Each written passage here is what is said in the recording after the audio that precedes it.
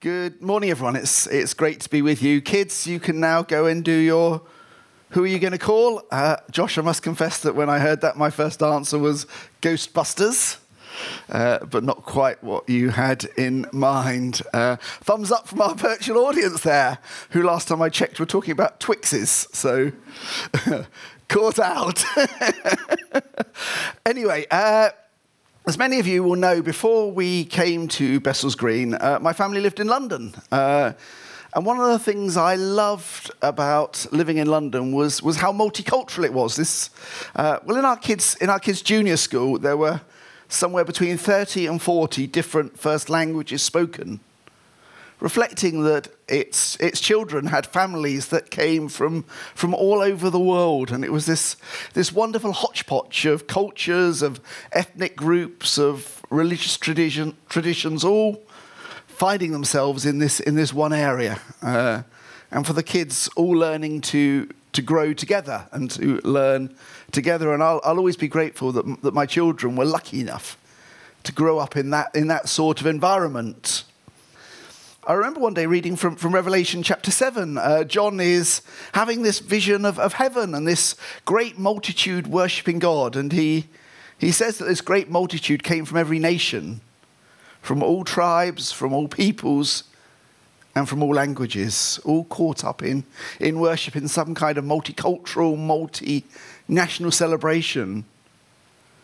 And it suddenly struck me that my daily experience gave me a kind of a glimpse into what that was like every day at the school gate with this mass of different people. It was great. And our reading this morning is set in Antioch, sometime around AD 46, about 15 years after Jesus was crucified. And in many ways, Antioch was probably a kind of first century equivalent to London. A thriving city, it was home to about 250,000 people from all over the known world. It was an ancient trade hub and one of the economic powerhouses of the ancient Near East. And I can imagine walking down the crowded streets, visiting the markets, selling local produce alongside other exotic fruits and other foods. For those of you who are aware or familiar with Borough Market, maybe a bit like that, with this variety of different foods. All around you there'd be traders, travellers, foreigners with strange clothes on, donkeys needing food and water, and on every corner a temple to the various gods, which those folks brought with them. And it's in this soil that the gospel takes root. You see, some of the earlier Jesus followers inevitably ended up in Antioch. Some would have been fleeing persecution in Jerusalem and elsewhere as asylum seekers, if you like, in search of somewhere safe to call home. Others were, I guess we call them today, economic migrants, taking advantage of the business and economic opportunities that Antioch offered. And of course, while they were there, they began to share their faith. And many Gentiles came to faith and began to follow Jesus. Now, you might have thought that this would be a source of delight to the early Christian community, but that would be to ignore the problem of walls. You see, it turns out that human beings are territorial creatures. We are wall builders. Sometimes the walls are literal, like the Berlin Wall, or going back further in history, Hadrian's Wall, built to keep out those pesky tribes from up north. These days, of course, we find other ways to stop those who want to come into Britain. But it seems that human beings are by nature wall builders. Walls built to keep out those who are not like us, who are not part of our tribe. Walls to protect our way of life. Even within the church, we have a long history of putting up walls between ourselves and other Christians who, for whatever reason, are not like us, who think and believe slightly different things or have different ways of expressing their faith. And so the walls go up. And then, of course, there are the walls we build in our own hearts. Walls built of fear, of prejudice, of ignorance, of self-esteem, of hurt, of pain. And in Paul's world, the one wall that really mattered was the one between the Jew and the Gentile. Gentiles are those who weren't Jews. So between the Jews and those who were not Jews, the other, if you like. And the walls have been going up for centuries. And from a Jewish perspective, that was the most important distinction.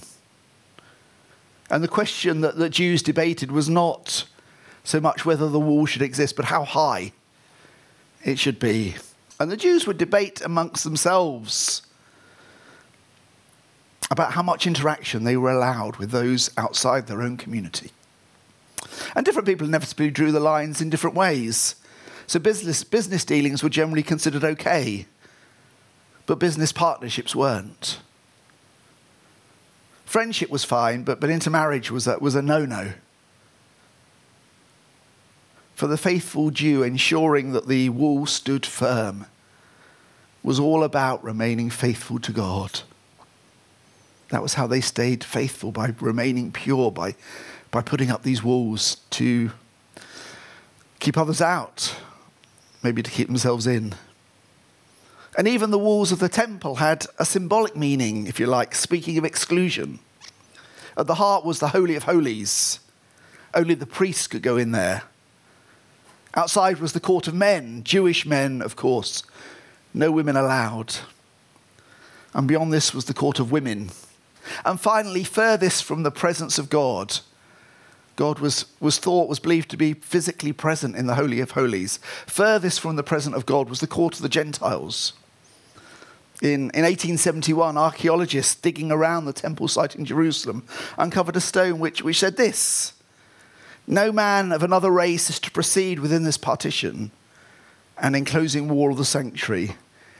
Anyone arrested there will have himself to blame for the penalty of death, which will be imposed as a consequence. Do not enter. Do not come close." And remember that those who grew up, those who belonged to the church in Jerusalem, saw themselves as faithful Jews.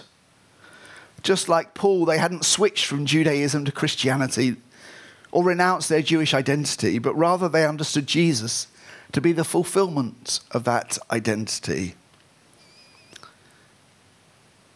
And they had grown up in this context where they'd been taught to regard Gentiles and foreigners with suspicion, if not with outright contempt. So when news of all these non-Jewish converts reached Jerusalem, you can kind of imagine the consternation that it caused. What on earth is going on? Is this real? What do we do? How do we make sense of all of this? So they sent Barnabas to go and check out what was going on and to discern whether this was of God. And what Barnabas sees in Antioch causes his heart to soar. Acts puts it like this: he saw the grace of God. Which is an interesting thing to say, isn't it? I wonder what the grace of God looks like. How do you know when you are seeing the grace of God? It's interesting, isn't it? The grace of God here is not an idea or a theory or a set of propositions, but something that is enacted. Something that, if you like, changes things. Or rather, something that transforms and changes people. What did Barnabas see? I think he saw lives being transformed as folks gave their trust and allegiance to the God revealed in Jesus. But more than that, he saw a transformed community. He saw the walls that divided people being demolished by the Spirit of God as Jew and Gentile, slave and free, male and female were being gathered into a new community of those who follow Jesus. He saw a glimpse of what John later described in that Revelation passage. A multinational, multicultural community of those who loved Jesus, where each one had a place.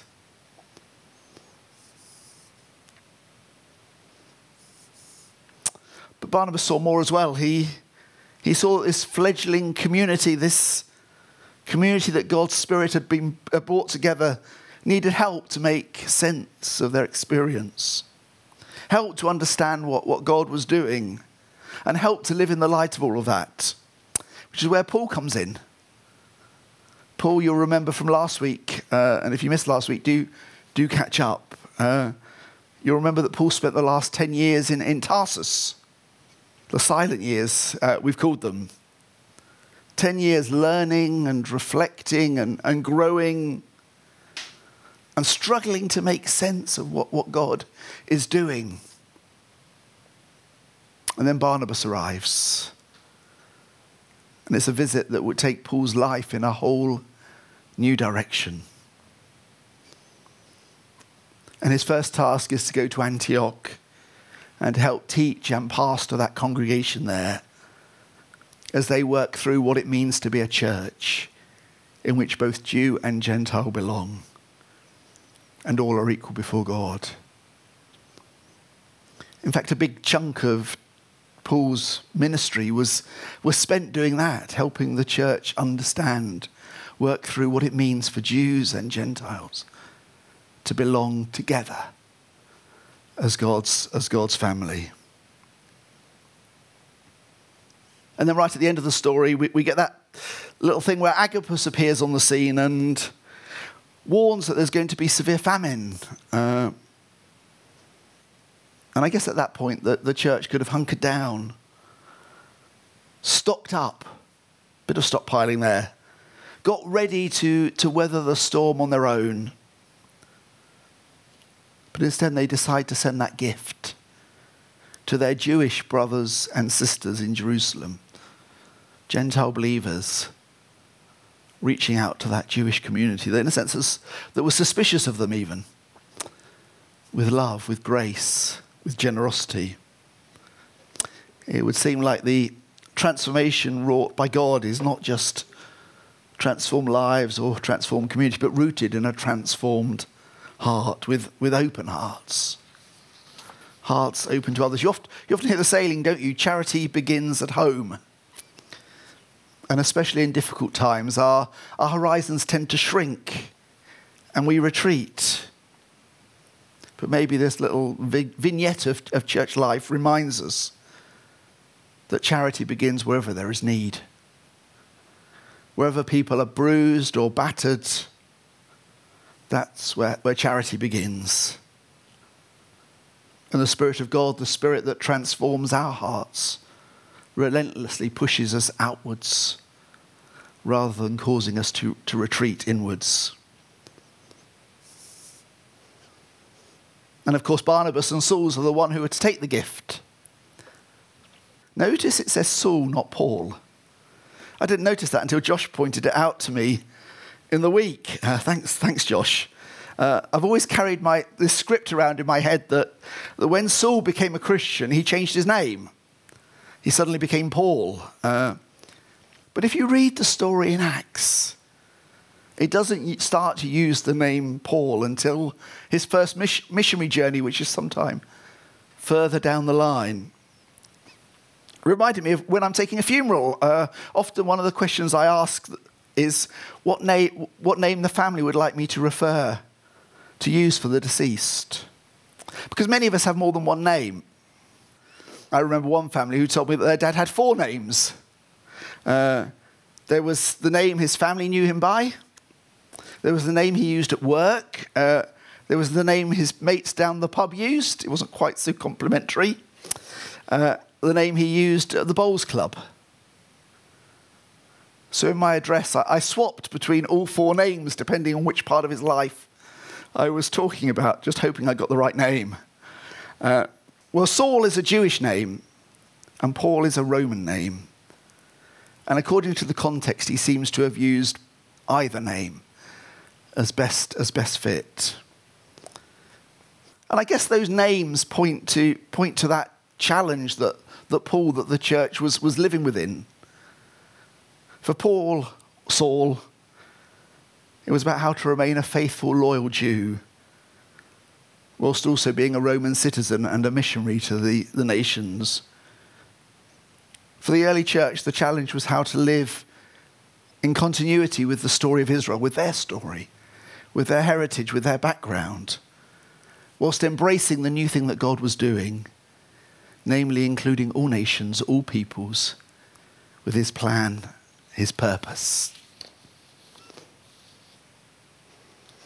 And we see that played out in multiple ways as we read through Acts, as we read through Paul's letters, that struggle to bring these things together. One of the things that Paul learnt during his silent years was that God is not as keen on walls as we are. He is not as keen on the labels that we use to signify us and them. In fact, he delights in tearing down the walls that we build. And to put our nation, our tribe, our group, whatever, on a pedestal, thinking that we're somehow better than them, whoever the them might be. When we do that, we actually resist the grace of God. Reflecting on that, I firmly believe that one of the greatest things the church can offer the world is itself. A community where the grace of God is seen in transformed lives. Is seen in the way that all are welcomed. Wanderers, misfits, spiritual refugees. Where skin colour or gender or background or marital status or nationality are no barrier, either to participation or to service. One of the greatest gifts that we can give the world is our commitment to each other in Jesus. Our commitment to care for each other despite our differences, our different backgrounds, our different theological positions, our different views on all manner of things, to simply care for each other.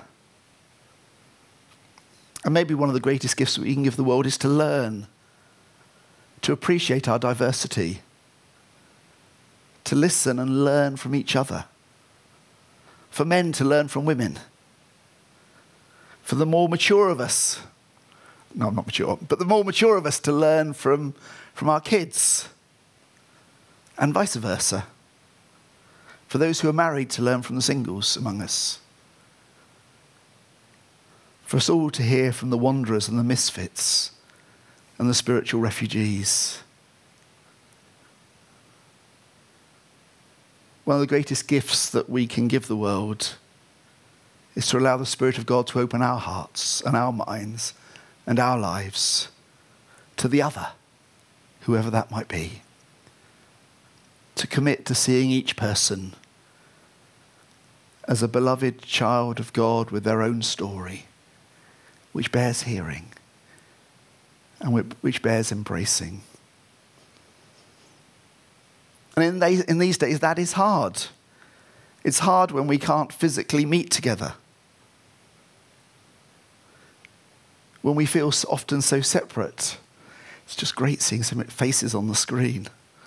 Thanks, guys. Great seeing Connie. One of the things I've really missed is that watching some of those children that have been born during lockdown, watching them begin to grow up. I've missed that so much.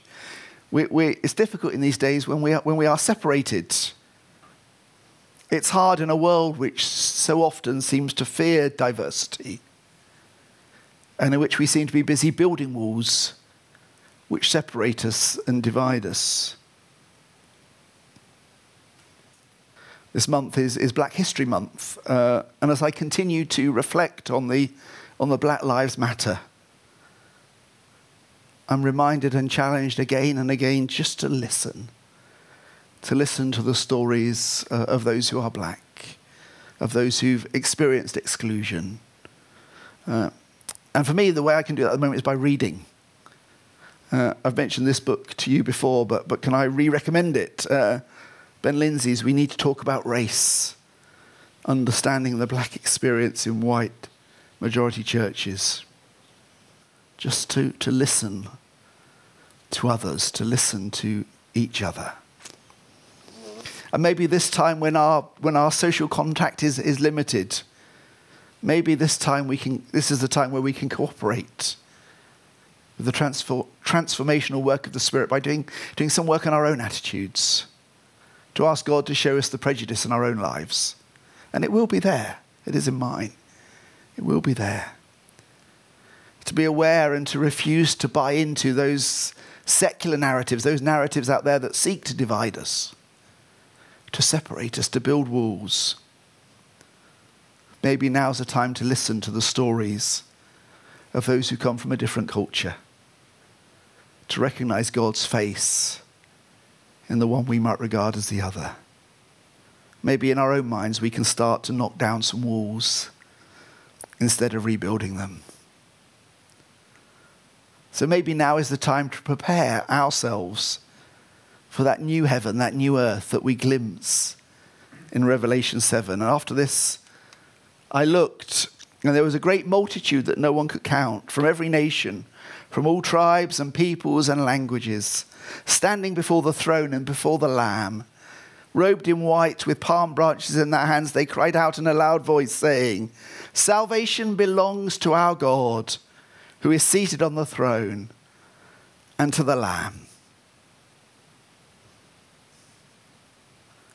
Come quickly, Lord Jesus, and heal our divided and broken world.